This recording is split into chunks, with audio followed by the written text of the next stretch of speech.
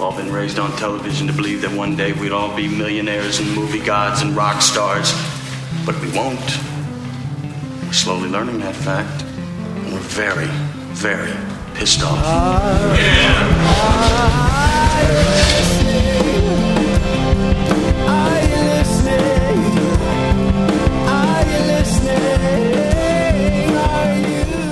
All right, everybody, here we go. We're doing podcasting again. Oh, yes. This is going to be your Class A, full-bore, angry podcast today. It's a recent turn of events. There have been some things that have really just gotten under my skin. Now, here's the problem with me. I have some things that set me off. I can't explain it. I mean, I can explain it, but I can't. I mean, it's all just stuff that doesn't ultimately matter, right? First of all, before we get going, a little point of business. I had to take down the forums because it was nothing but spammers. It was just people who would sign up, and I don't even think they were robots. I think they were legitimately real people signing up to spam and put in links, and because that's how Google does its relevancy. It checks to see like who's linking to you and how many people are linking to you, and then it rates you based on that. So if you just put a bunch of links all over other places, that will artificially inflate your relevancy and get you higher up in Google search results. I have been told that they are on to this idea, and so if it looks like all these links are coming from a message board or a forum, then they will instantly discount these entries. I don't know. I don't know if it still exists. And, who knows? The way Google does its rankings, it's all just some weird, crazy black art that I don't understand. The other thing, speaking of points of interest, that I'm going to start doing is I am going to start encouraging everybody to write short stories. Super short stories. Like, I think I've got 2. Each one is like 2 pages, 3 pages, something like that. Because it turns out you can put documents in podcasts in iTunes. Not in the podcast itself, but you can put it as an entry as a podcast. So when you get, you launch your iTunes, you get your latest stuff, boom, stories start popping in as well.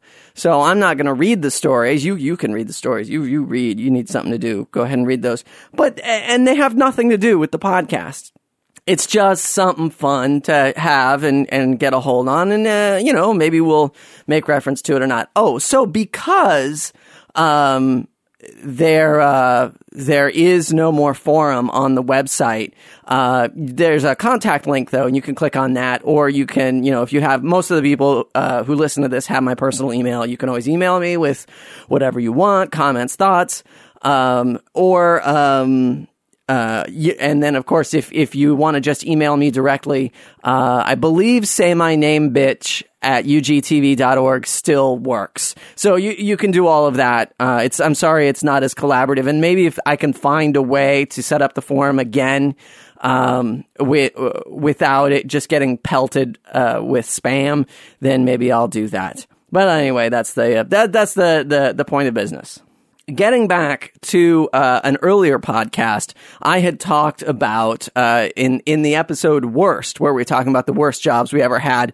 One of the things I should have mentioned is the worst TV show that there ever was, right? And I am lobbying that the worst TV show ever was Webster, right? Now, I understand that there's a lot of people who could say, Small Wonder, Out of This World. Those shows, to me, don't really qualify. Here's the criteria of which I say worst show ever. First of all, has to be prime time television, right? None of this, that's why Small Wonder doesn't count, because it was on like Saturdays at 2, or it was on like after school or some nonsense like that. Granted, terrible, terrible show, but I really want to know about the worst prime time show ever. And it had to have been on several years. Now, Why is that important? Because what really drives me crazy about terrible shows, like if a terrible show comes on the air and you say, oh, this is a terrible show, I'm not going to watch this, and it lasts 4 episodes and then it gets canned, oh, like that Caveman show. Oh, that Caveman show. That Caveman show was fantastic. For those of you who don't remember, they still do it. Geico has this, not the lizard, but they have another ad campaign that you'll still see occasionally. It's a caveman sort of doing something, and he's in a suit. He's not dragging a club. He's not wearing like a Fred Flintstone leopard print. He's got a suit on and he's doing something, and maybe he's having a conversation about, what he's going to do after work or something like that. And he will stop. He'll see the Geico slogan that says, so simple, even a caveman can do it. And then he gets really offended and pissed off. So some genius said, we got to make this a TV show. Now, mind you, it was a successful ad campaign. Everybody seemed to enjoy it. But it is a one joke ad campaign. I mean, because really it was the same joke in every ad. It was a guy and he would be there and a caveman and then he'd get hurt and then that was the joke. And it was a funny joke, but you can't make a half-hour sitcom week after week with one joke in it. So, now the reason I'm telling you all of this is because I will bet dollars to donuts y'all didn't see it. So, and it bears repeating. The worst part of this show is that they said, well, what's going to be our new one joke, right? Because we can't use that other one. What's going to be our new one joke? Well, they decided the way to go would be, let's make cavemen the one race of people that you are allowed to make fun of. Right? Like you can't make, you can't, on the TV show Webster, you can't make fun of the fact that he's black and then the 2 older people are white. You can't do that.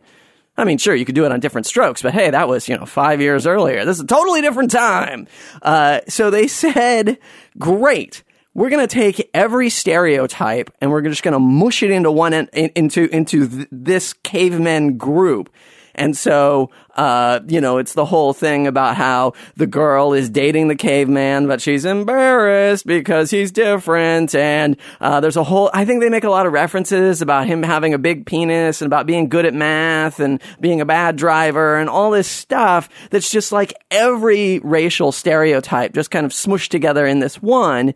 And you're just like, wow, this is amazing. This is a thinly veiled racist show. Genius idea. But that's not, but you see, that show only lasted, I think, 4 episodes. And then everybody involved was like, whoop, nope, got to take that off. And that's why it's not the worst show ever. It has to be the worst show ever because it has to defy all logic, right? And Webster does it, right? You get your, what's that one where they're, The Facts of Life. Facts of Life was a terrible show, and it went on for years. I think it went on for like 12 years, even because they did that later one where they're all working together in the gift shop and they graduated high school. Anyway, The Facts of Life on paper was great. You get a bunch of hot chicks. You put them in Catholic high school girl uniforms. They get their lesbian freak on. That is the show I would want to watch. Now, mind you, of course, it didn't come out that way. That was just the way it was on paper. But on paper, genius. Webster on paper, not good. Not good at all, even a little bit. Like on paper, it's sassy black kid and 2 white people. No, not good, not funny. On paper, who do we get to play the dad? Oh, I know. How about a former football player? Because they are always known for their awesome comedic timing and acting skills. Genius. This whole show just confused. Oh, my favorite thing about this whole show is I actually got to meet one of the guys who wrote on Webster. And he said that they used to shoot in front of a live audience, But they couldn't anymore because the former football player, Alex Karras, couldn't remember his lines. So they had to break it up into 2 days. And, they would do something and he'd forget his line, and then they would stop, and then they'd remind him, and then they'd start shooting again. And, their mantra in the writing room was good enough. There you go, folks. There's some quality programming. So this whole idea of what in the hell were they thinking putting it on the air, and what the hell were they thinking people watching it? It doesn't make any sense. And here we go with today's topic. I don't know. I'm not sure that's going to be the topic. I'm refining it. But it's basically, the topic is stuff I can't wrap my head around. Like, I can't understand why you would do this. I like a lot of different things. Musically, for instance, there's some classical music I like. There's some rock and roll. There's even a couple of rap songs I like. I don't like most rap, but there's a couple in there that I can dig. And even though I don't like most of it, I understand its appeal. I understand why you might like it, what you might find entertaining about it. But there are a lot of things in this world I can't wrap my head around. Like, why does anybody like this? Why does anybody think this is good? The latest thing, and this happened just hours ago, that blew my mind, was this new thing that is out there waiting to screw you. So I don't consider myself that early of an adopter of technology. I usually, I plan, I look at it and I say, oh, that's a great idea. Looking forward to the future, all this stuff. But it turns out now, there is a new technology, a new copy protection technology out there called HDCP. I guess it's HD copy protection. It's high definition and copy protection or something is what it stands for. Here's what it does. It fucks you. I mean, really. Here's what happens is, in order for this to work, so it is involved with Blu-ray players, playing DVDs on your Xbox or PlayStation, any of the Netflix on-demand content that you want in HD. All right, this only applies to HD. So if you have a Xbox and you set it up to output component or composite or one of the other lesser formats, this doesn't apply to you. Don't worry about it. But if you're like me, you want the nicest quality. I mean, you spent all this damn money on this stuff. Now, mind you, I understand these are rich people's problems. All right, I get it. I understand. There's people, Brittany Murphy is dead. All right, there are people starving in Africa. They don't have access to clean water. I get it. These are rich people's problems. That's fine. I'm fine with that. That doesn't mean I'm not allowed to complain. Good grief, man. What kind of world are we living in where I'm not allowed to complain just because I have running water? Look, just because I can shit without getting giardia doesn't mean I can't complain. By the way, my favorite French movie is that one where she gets sick going to France, starring Gérard Depardieu. Thank you. You're welcome. Anyway, so here's what I'm up against. So when we bought this house 3 years ago, again, rich people's problems. When we bought this house 3 years ago, I was like, oh gosh, this is yet another big life moment. I want to get something fun. We're spending all this money on this house. I just want one fun new thing.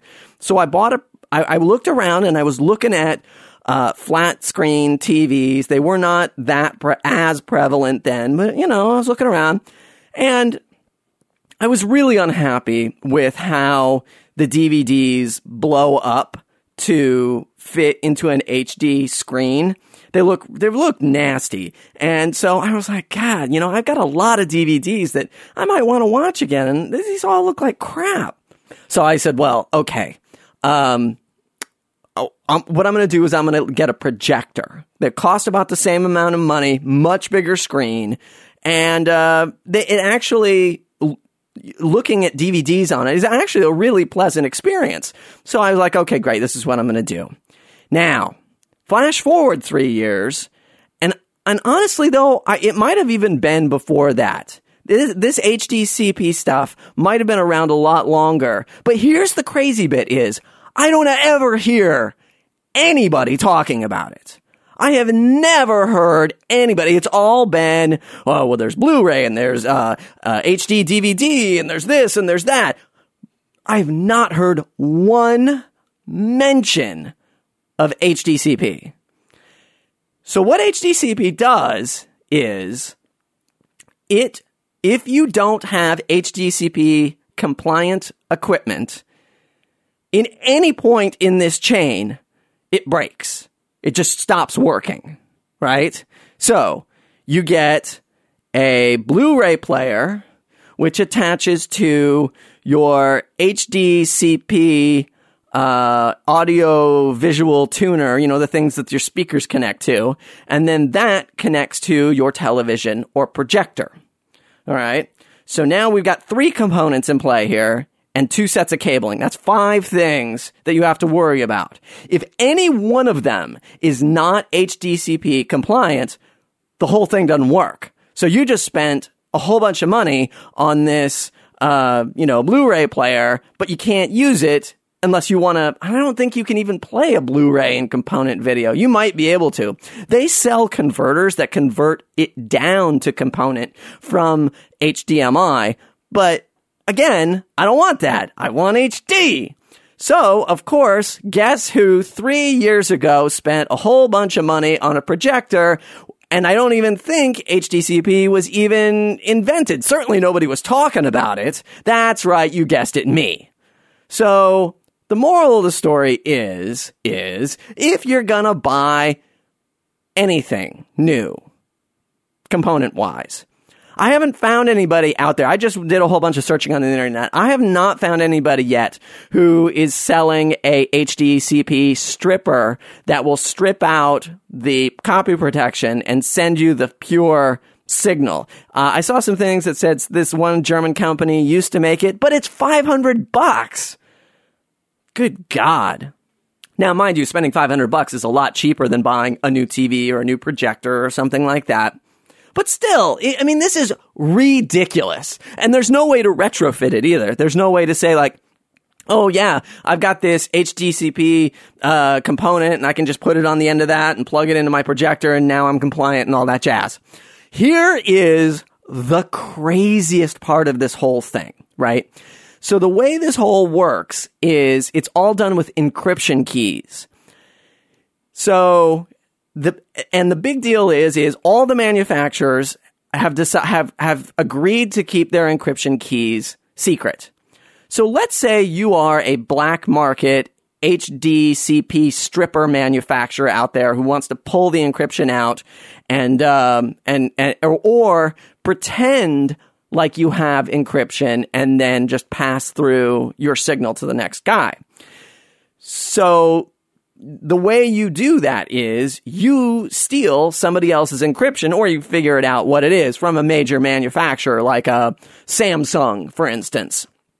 So now you've got your encryption key. Now you're the pirate and you've got the Samsung encryption key and you've got it on your dongle box. So you sell it to whoever to make this stuff work. Samsung gets word of this, or it wouldn't be Samsung. It would be somebody else, maybe the governing commission over this ridiculous technology. And they say, well, that encryption key is no longer valid, no longer good. Take it out. That we will now invalidate that. So, for instance, Netflix on-demand service, it uses HDCP. Apparently, what they can do is they can invalidate encryption keys. They can revoke encryption keys and say, like, that is now no longer a valid key. So, if you're playing your Netflix on demand, I don't know if it invalidates it for everything or just for the Netflix, but if you're somebody who bought a Samsung TV and a pirate stole that Samsung encryption code, there's no way to update your TV with that code. And if they shut down that code, your legally purchased Samsung TV now becomes not useless, but that aspect of it no longer works. How they will not get sued over this blows my mind, because are you telling me now that there's no way I can fix my TV? There's no way I can update my projector, and the only way around this is to spend thousands of dollars more every time some hacker hacks my encryption code and you shut it down? This is ridiculous. This is absolutely insane. And I'm starting to salivate now, and I'm spitting, and it's just a mess. Okay, so look, maybe this wasn't the most entertaining of topics, but it was on my mind, and because nobody is talking about this, I wanted to make sure that everybody who is listening, all 5 of you out there who are listening to this podcast, I wanted you to be educated about HDCP. Because I had no idea, and I feel like, look, man, I read technology blogs, I listen to the Engadget podcast, even though 90% of the time they're talking about phones. Hey, it's the Droid. Hey, it's the N700. Oh, good Lord. I understand. Look, I get it. Like everybody else but me has a smartphone. My wife has a smartphone. She's doing stuff with it. She's putting in addresses and all this jazz. I think the reason I don't have a smartphone is because I'm either here at home or I'm with her. I mean, if I'm out with her. And then and if I'm not with her, I'll have my stupid phone. I got my Virgin pay-as-you-go phone, and she can call me and I can be like, woozle wuzzle, beeble deep, pop, pop, doo doo doo doo doo. So here's another thing that's been bothering me. So, if you listen to last podcast, I was talking to Jesse Thorne, and I was over in his message board, MaximumFun.org, and they were having a discussion over there with the Max Funsters, as they call themselves, or he calls them, about movies and culture and whatnot. And there's a lovely discussion about The Mighty Boosh, which, if you haven't seen it, is a very fun, bizarre British television program. But they also had a discussion about the movie Avatar. Now, I recently saw Avatar. And here's something I'm going to include with the podcast is a graphic that this guy made, basically taking the outline for the book Pocahontas, or whatever, the story of Pocahontas, and crossing out all the character names and replacing them with all the character names from Avatar. And it's the same movie. I mean, it's the exact same movie. And honestly, I'm a little annoyed at myself because I kept feeling like, oh, this is so derivative of Manifest Destiny and the Americans coming in and displacing the American Indians and all this stuff. But I wasn't smart enough to put Pocahontas on that label. And it totally is. It totally is. I'm so mad at myself. Now, here's the thing. First of all, Avatar, visually stunning. If you want to see some visually stunning, go see it. But I advise you to bring an iPod and put, maybe this podcast in while you're watching it. Because the story, the dialogue, everything, crap. Not worth your time. A lot of people liked it in 3D. I saw it in 3D and I was like, oh, okay. But I guess this is a movie. This is an interesting trend in 3D, which I hadn't really picked up on. And again, I feel stupid for not having picked up on it, which is, the 3D lately, they're getting smarter with it in the sense that it's not all about sticking crap in your face. Like when 3D first came out, the House of Wax with Vincent Price, before he started doing Scooby-Doo specials, I think it was in the 60s it came out. There was a guy who was doing, that paddle ball thing where it's the rubber ball on the string and it's attached to the paddle and he goes bap, bap, bap, bap, bap, bap, bap. So that was in, back in the red and blue days of 3D, where you had the red lens, blue lens on your glasses. I'm saying this for the kids out there, everybody. I know all y'all my age know exactly what I'm talking about, but the kids, they don't understand with their fancy polarized glasses and their not two color show. There was a guy in the movie The House of Wax, and he had those paddle balls, and he was doing it right at the camera, doing his, sort of hucksterism, trying to get you into the House of Wax as a tourist attraction. He goes, bah, bah, bah, bah, bah, bah, and the balls are coming right at your face. Balls balls in your face. Wow! How can you not love that?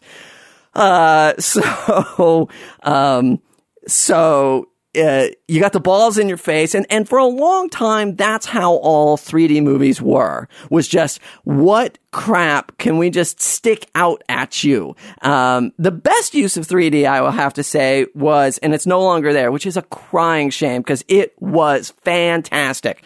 It was in Vegas. They had the Star Trek experience at the Hilton, and they had 2 rides. One of them was kind of a Days of Thunder, Star Tours. You're in a box and the box tilts around and they've got screens all around and it makes you want to vomit.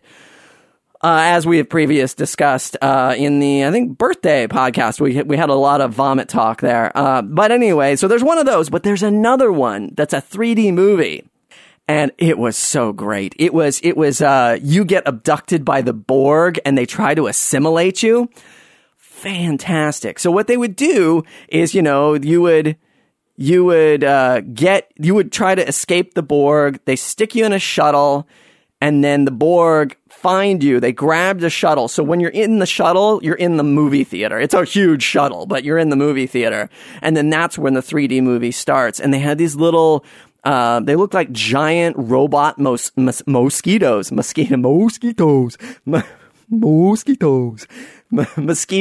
fly around, and they spray you with this stuff. And they really had sprayers in the theater. Now, mind you, it wasn't all over the place, so you had to be kind of sitting in the right place. But you could get shot with this mist as you see it coming at you. And then, like, the mist is like full of nanite bugs that kind of crawl into your system. And they had all the chairs in the theater were massage chairs. And so they would go up and down as if the things were really working into your spine. And the 3D there was so amazing. That mofo was 3D.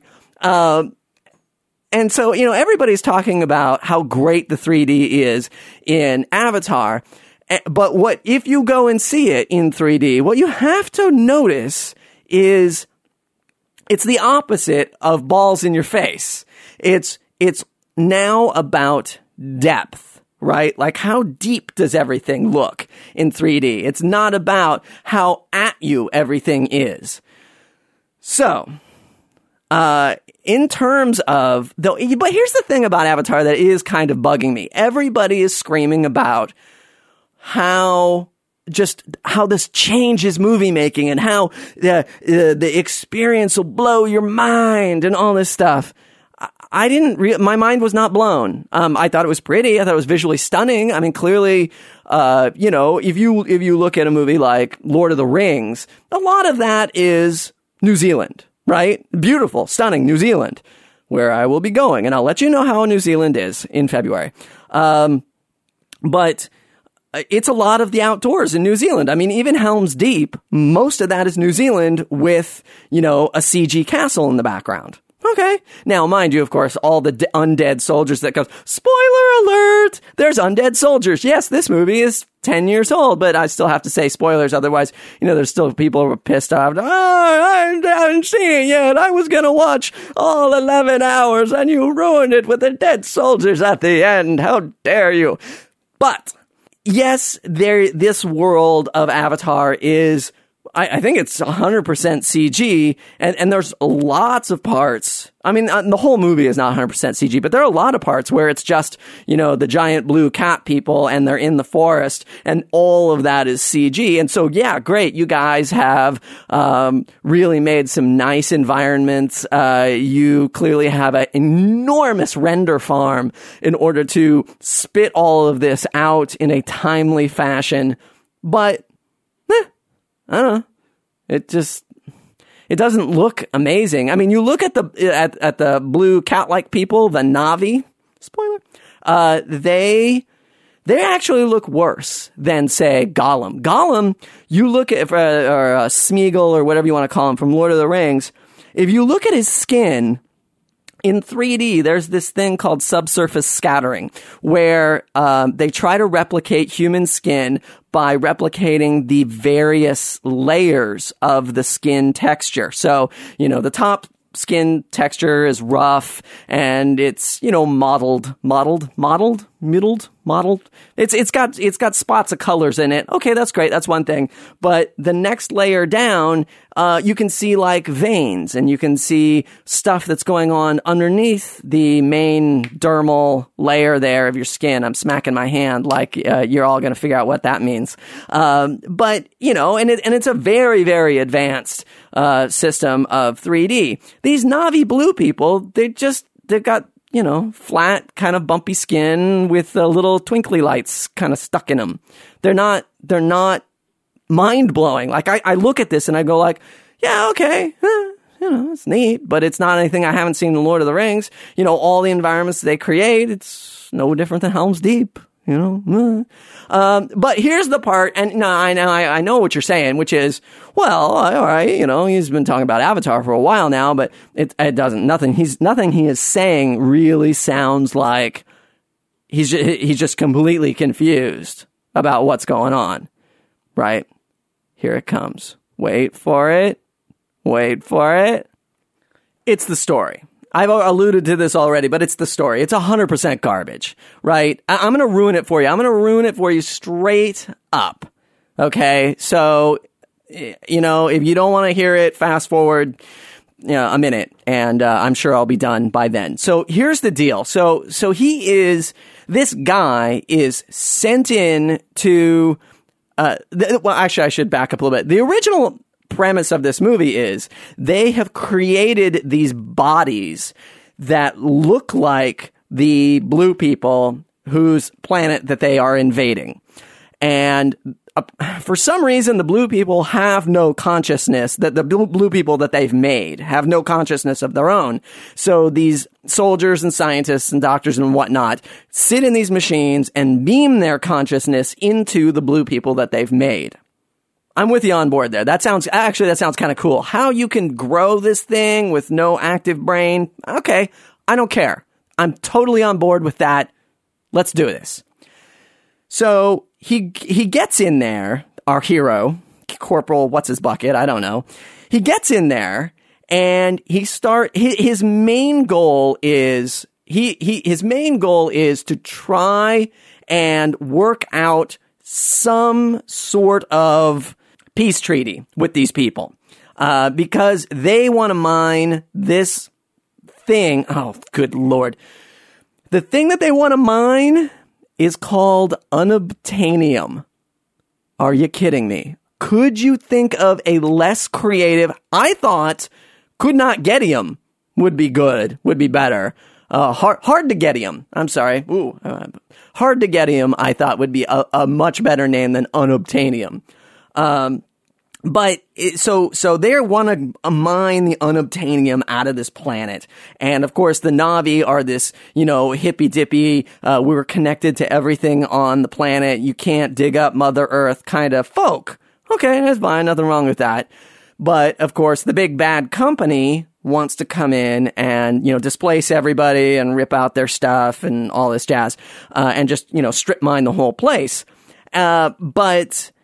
So he goes in, Sigourney Weaver, she goes in to make friends with everybody, and this other dude goes in, and he's there really to collect intelligence for the military, but he's also there to see if there is a more diplomatic solution. And Giovanni Ribisi, hi, I'm Giovanni Ribisi. You might remember me from such characters as Phoebe's brother on Friends, or the retarded guy who falls in love with Juliette Lewis and the other sister. I talk like Dave.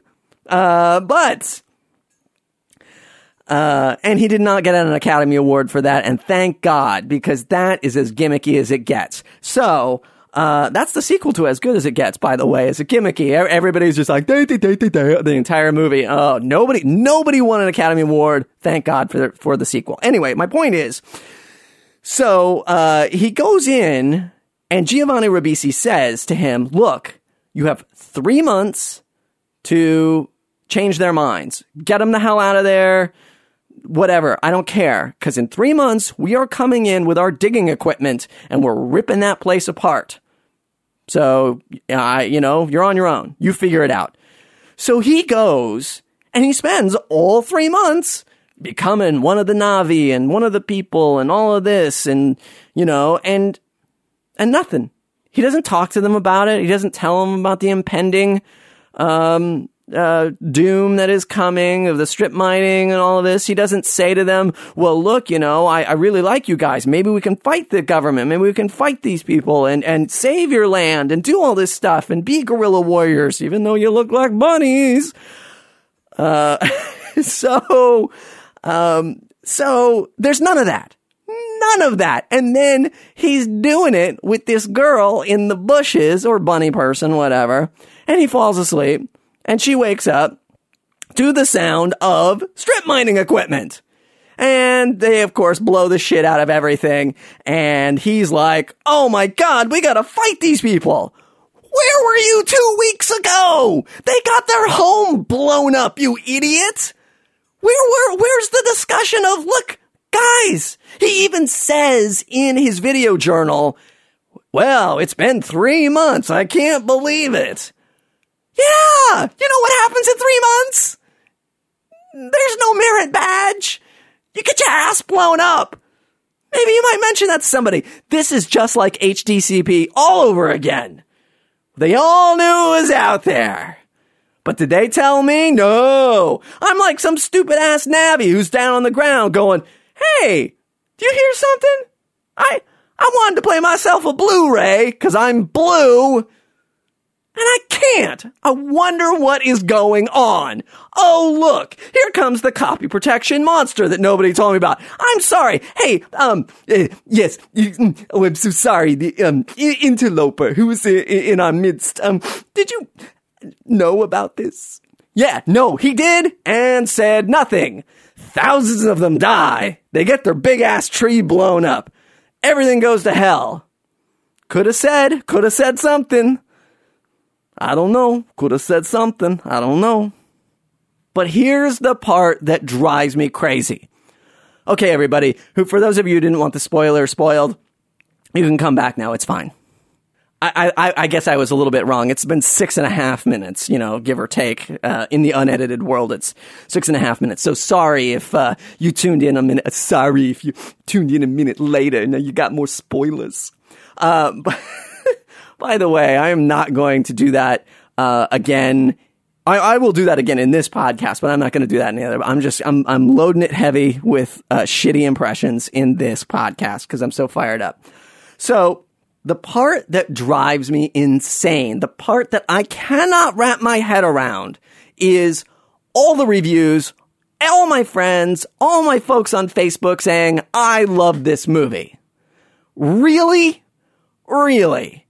So anyway, I was saying I was over at the Maximum Fun board, and there was a guy who had posted basically the statement, how beautiful it is makes you forget how crappy the script is. No, it doesn't. No, it doesn't. And what I wrote back to them was, why would you spend $500 million? Now, it has been widely reported that this budget of this film is $500 million. I don't believe it. I don't believe any studio in their right mind would put up $500 million for anything. Especially something in an untested franchise, right? This is a one-off. We've never heard of this before. Probably never going to heard of this again because they blew the shit out of them guys. So this is it. And you're going to pony up $500 million. I don't care if you're James Cameron. This is nothing. I mean, look, we gave you an assload of money for the Titanic because people have heard of the Titanic. There you go. Got some more bad impressions for you. And they're just gonna keep rolling. Error. There you go. Bonus. Bow. I'm full of it. So I don't really believe it was $500 million. But we know, because it's James Cameron, we know it's the age of movies and special effects. We know it's several $100 million. Do you know how much a screenwriter costs? Let's see, the guy who wrote, not Striptease, the Showgirls. I can't remember what his name is. It doesn't really matter. He got paid $1 million to write Showgirls. It was a steaming pile of crap, but he got paid $1 million. Now, there are people out there who are good screenwriters. I know it's hard to believe. We haven't seen many of them lately, especially in the world of sci-fi. Iron Man, Star Trek, Avatar, but they exist. I know they do. Oh, I know they do, because I bet you DC Fontana from Star Trek TOS is still around. That stands for Original Series. And she wrote some awesome-ass shows, so I bet you she could write a decent-ass movie. My point is, you're going to spend $300 million. How about take $1 million of those dollars and pay somebody to write a script that doesn't suck? And here I am screaming about this on the message boards. I didn't use all caps. I was civil about it. And the guy writes me back and says, get over it. Get over it? Get over it? That's your response? Not that, no, the script was good. No, I enjoyed it. No, he fully admits the script sucks donkey dick, and I'm the one with the problem. I'm the one who needs to get over it. You're an asshole, all right? Look, I don't expect you to be as outraged as I am. Clearly, nobody can be as outraged as I am except Lewis Black, Mark Maron. Oh, no, wait, there's a bunch of people who are more outraged than me. But I'm spitting again. But this is not my problem. Right? The problem is with the movie. The problem is not with me. I mean, yes, obviously, I am impassioned about this. Yes, obviously, I take this way, way, way too seriously. But my problem is not with the movie and it being good and I am just nitpicking it apart. The movie is bad and it needs to be better. So that's one of those moments where I just could not wrap my head around, what are you talking about? And I can't wrap my head around, why are you spending all of this money on a script that isn't good? And why aren't you taking a little bit more pride in your work to make it good? Because I don't need amazing. I don't need perfect. I on the message board, I use the example of Tron. Tron is not a perfect movie. Tron has, I'm sure, mistakes. Way better script than Avatar. Now, Tron, they did the best with what they had, right? Like the special effects were limited. For the time, those light cycles blew people's minds, right? Because really, that was pushing the envelope. Avatar, it's not pushing any envelopes. It's just a bigger ass render farm. That's all. But Tron is a movie, holds together. It's very enjoyable. They did the best with what they could. They had a solid script. All right, enough about Avatar. Let's talk about the next thing that just drives me crazy. I can't wrap my head around. You know, the more I talk about this, the more I realize that I could probably go on for days about stuff that I don't understand. And that, I can't even wrap my head around. So, for instance, let's talk about what people name their kids, right? Like, what are you thinking, people? Really? Like, first of all, I'm going to say something mildly racist. I understand. I know. But it needs to be said. Black people name their kids weird things. Right? Really weird things. Now, I understand the occasional Anthony Hardaway. And I'm not talking about all black people, of course. But the Anthony Hardaway, that was a mistake. She thought that's how you spelled it. That's fine. That's now your name. Fine. But, I worked with angry inner city youths, and I had my share of LaQuisha, LaTanya, LaBurbashonda. I do not understand this compulsion for the weird name, right? Like, as a kid, just growing up, having a life, don't you just yearn to be accepted, to be part of the group, to not stick out in some crazy, weird way? Just, I want to fit in. I want to be, granted, see, now I lucked out because I have a name, Alan. It's a good name. Yeah, you know people who have that name, but you don't know 20 people that have that name. I think I did pretty well. I I know a ton of Michaels, and they're very bitter about it because, you know, every job that they work at, it's like, oh, I'm the 5th Michael who works here. And then there's always that joke of, hey, we're going to have to call you something else because we already got 28 Michaels. Shut up. All right. You don't think I haven't lived with my entire life with this thing where I've got the same name that everybody else does? But still, and to cut the black people some slack, the nice thing about having a name that nobody else has is there's never that question of the person that you're telling it to taking it upon themselves to know how they think it should be spelled. They're always going to ask. You're on the phone with them. What's your name? Durashaquel. How do you spell that? There's not even a, the sound of the pencil hitting the paper and writing. No, I have to ask. But, and this is where the white people really suck. They name their kids things that are almost like the name that you know, but a little different. So, for instance, I had a coworker who named his kid Michelle with one L because that's the French way of doing it. No, he's not French. Wife not French. I don't even think he lived in France, ever. He lived in Belgium, but they speak Flemish. They don't even speak French. But he just liked it. Michelle, what's your name, Michelle, with one L? I'm sorry? Michelle, but it only has one L. Uh-huh.